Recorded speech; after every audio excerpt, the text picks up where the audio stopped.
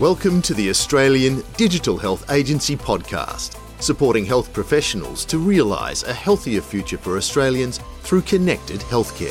Hello, I'm Donna Alexander, a cybersecurity professional at the Australian Digital Health Agency. In this month's podcast, we will be exploring ransomware and how it can affect you as someone working in healthcare. Before we begin, I would like to acknowledge the traditional owners of the land on which we are broadcasting from and on which you are listening. I wish to acknowledge their continuing connection to land, sea and community, and I pay my respects to them and to elders past, present and emerging, and extend the respect to any Aboriginal and Torres Strait Islander peoples joining us today.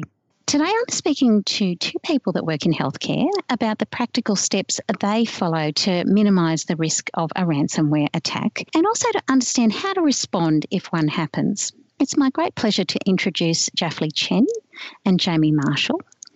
Jaflee, would you like to introduce yourself to our audience and share a little bit about why this topic is so important? Thanks, Donna. It's a pleasure to be here. Hello, everyone. My name is Jaflee Chen. I'm a doctor in Tamworth, New South Wales at the moment, working in one of the respiratory clinics during the COVID epidemic.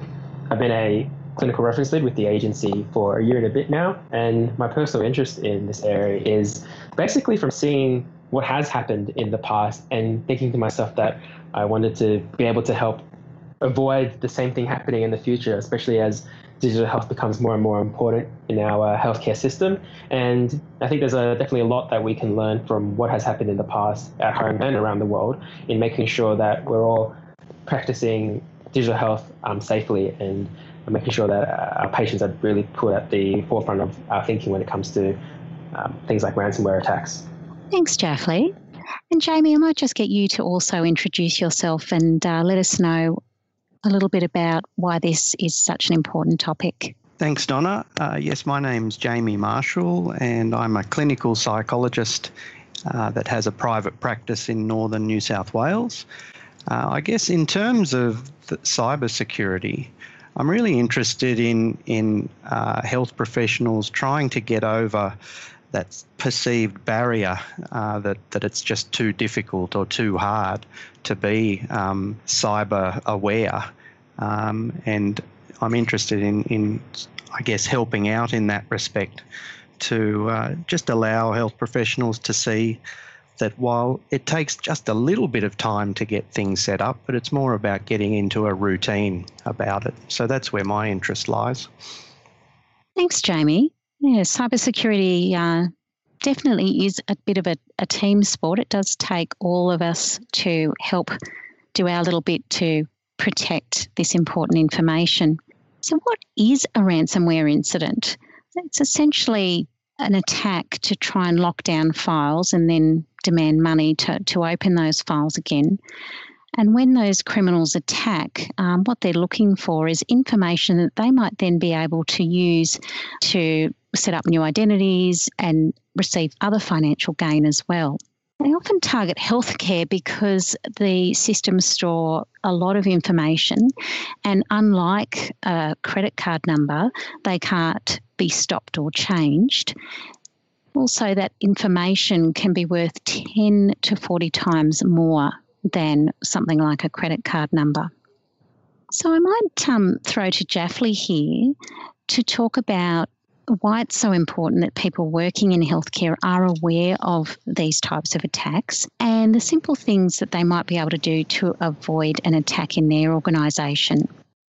Thanks, Donna. I know the agency will have resources on how some of these ransomware attacks get started, and some of those pathways into organisations is through phishing attacks or through a lack of good password management.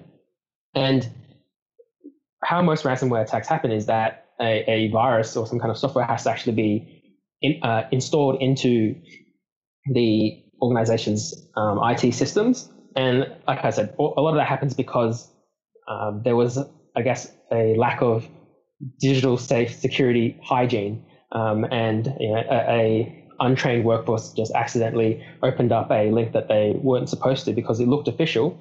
And when it comes to thinking about how to actually avoid that happening, we've mentioned in the past that prevention is better than the cure. And we need to really learn why this is happening.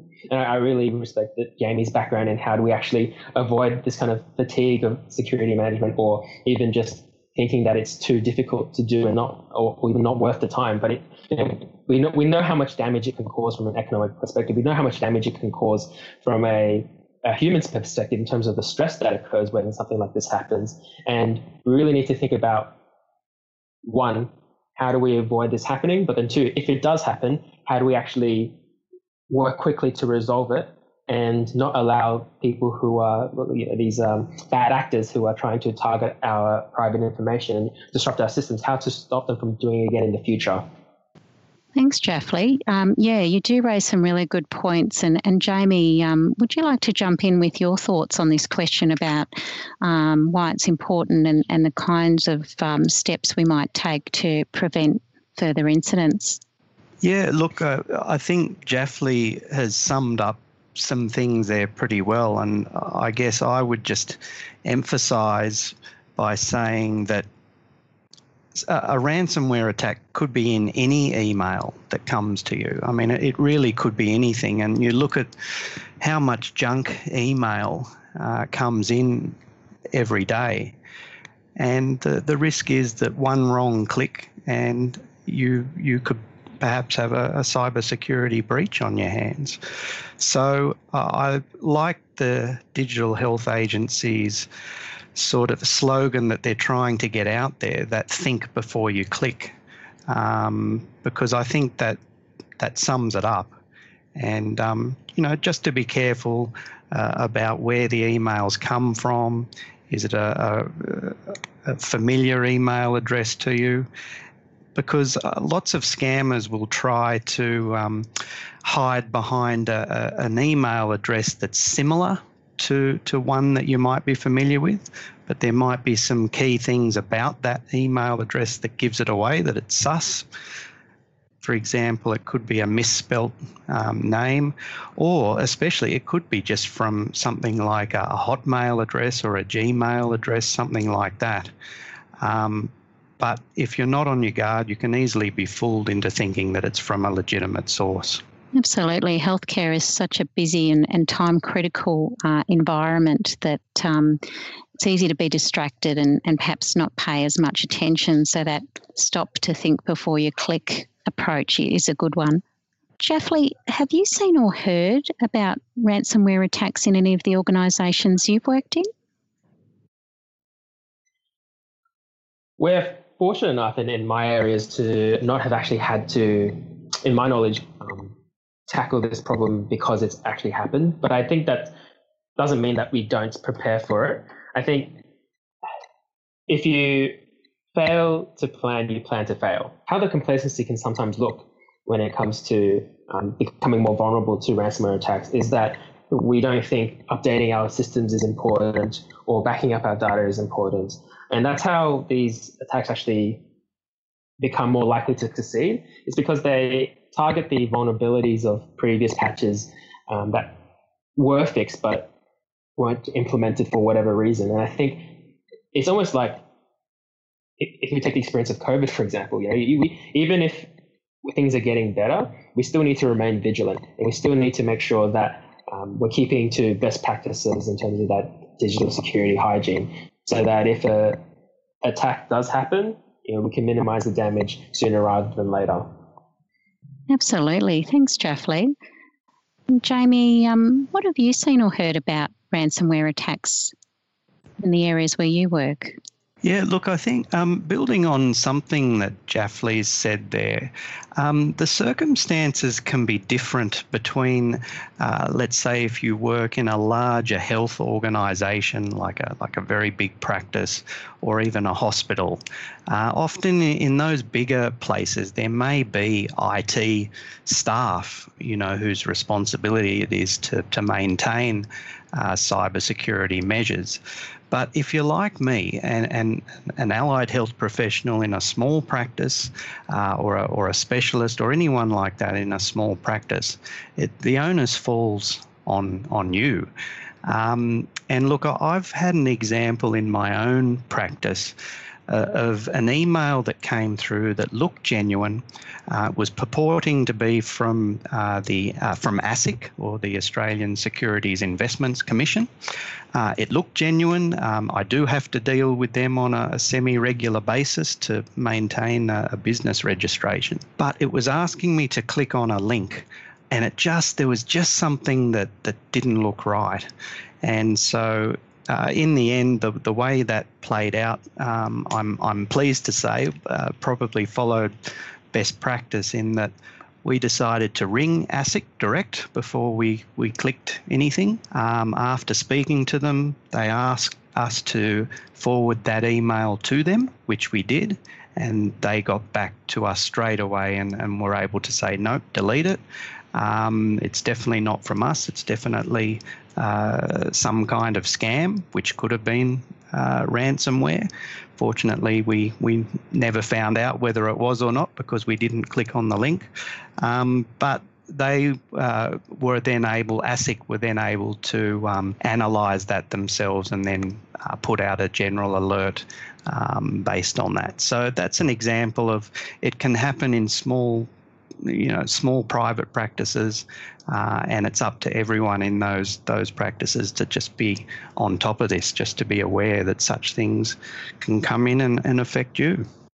And I wanted to just add on to that, and that it's a great personal story, but also when you get an email like that, you mentioned looking at the actual email address it came from, because sometimes it can be very similar, but there's just that one letter or number that's out of place. But even when you have a link there, you can always hover over the link to see where it's actually going to take you, even though it might say one thing, but the hyperlink that's attached to it may take you to somewhere else, which will often automatically download that ransomware file without you even knowing in the background. And sometimes you have attachments to emails, which they say they're like a PDF or a Word document, but really it has the file extension .exe, which means it's an executable file, which is probably going to be some kind of virus of some sort that, again, is going to lead to a ransomware attack on your systems.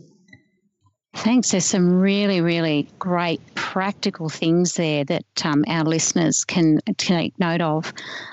I think the other thing that is important is to not pay the ransomware, but instead have other plans in place to protect you and help you recover from an attack. Jamie, are there things that you would recommend our listeners do to protect themselves and to plan to recover if they were attacked? Yeah, look, my big thing is backing up. Everything gets backed up. I'm talking about everything that's digital.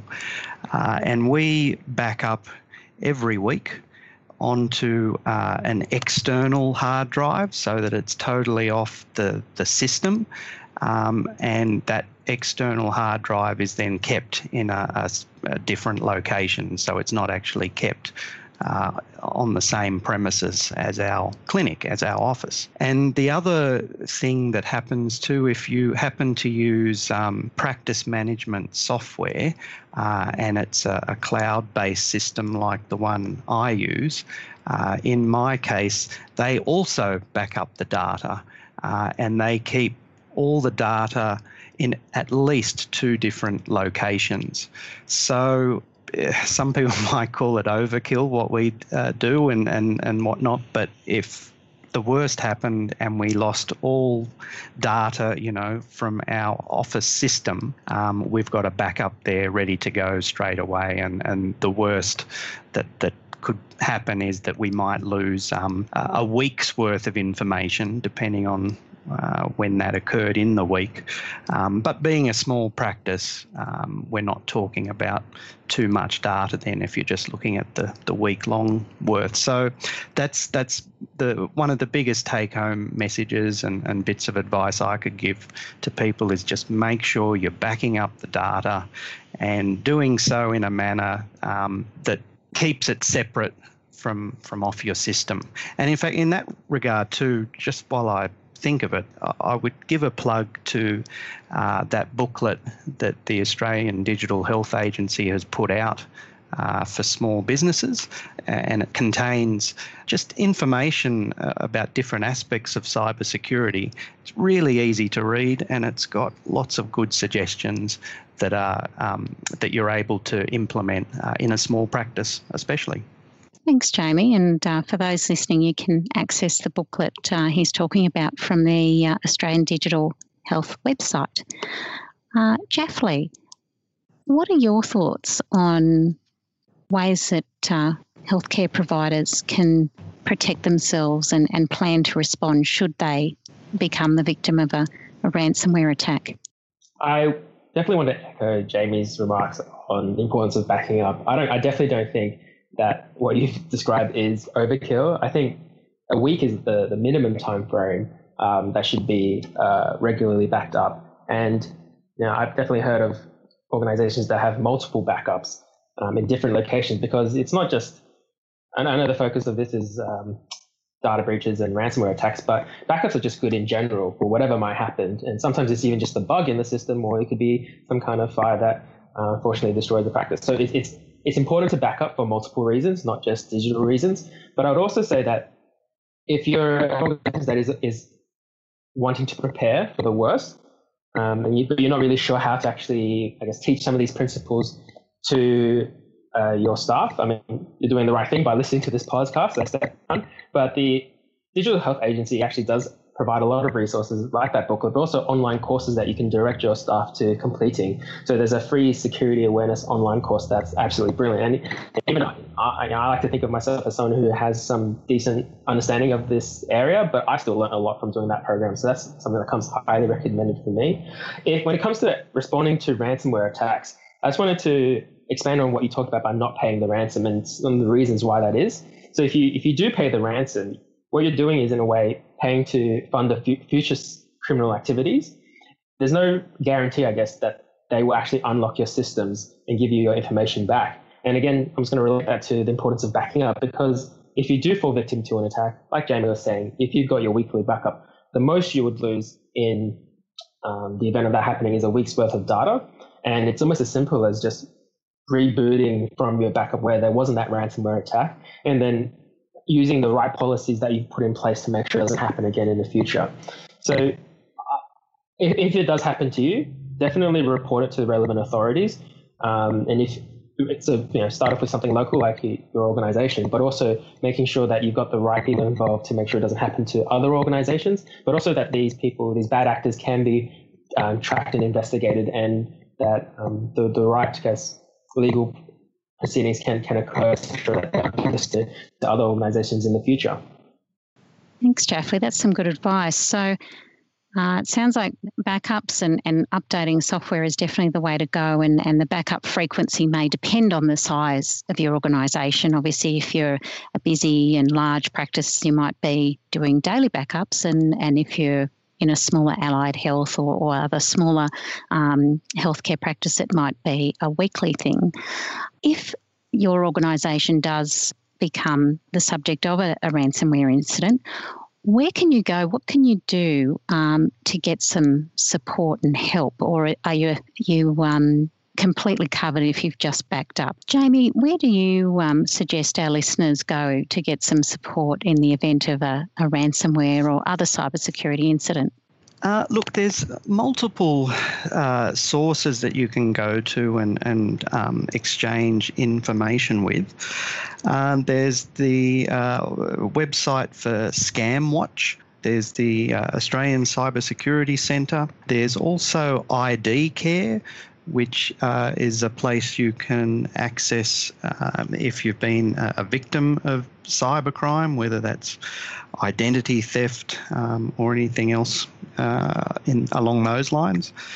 But for example, if it's particularly targeting your profession, it's also an idea to share information perhaps with your peak body so that they can put out a general alert to your colleagues in the same profession.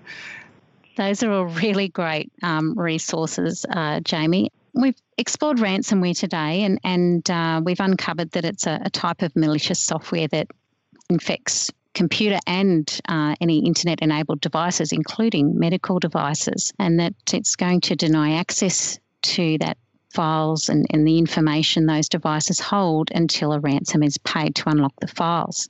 This can be frustrating and affect your ability to operate your business and deliver healthcare services. However, there's some practical things you can do, starting off with the concept of to stop and think before you click on a message, and if in doubt, confirm that that message is genuine. You can also make sure that you're backing up your data regularly and at a frequency that's appropriate for the volume of data that you're managing.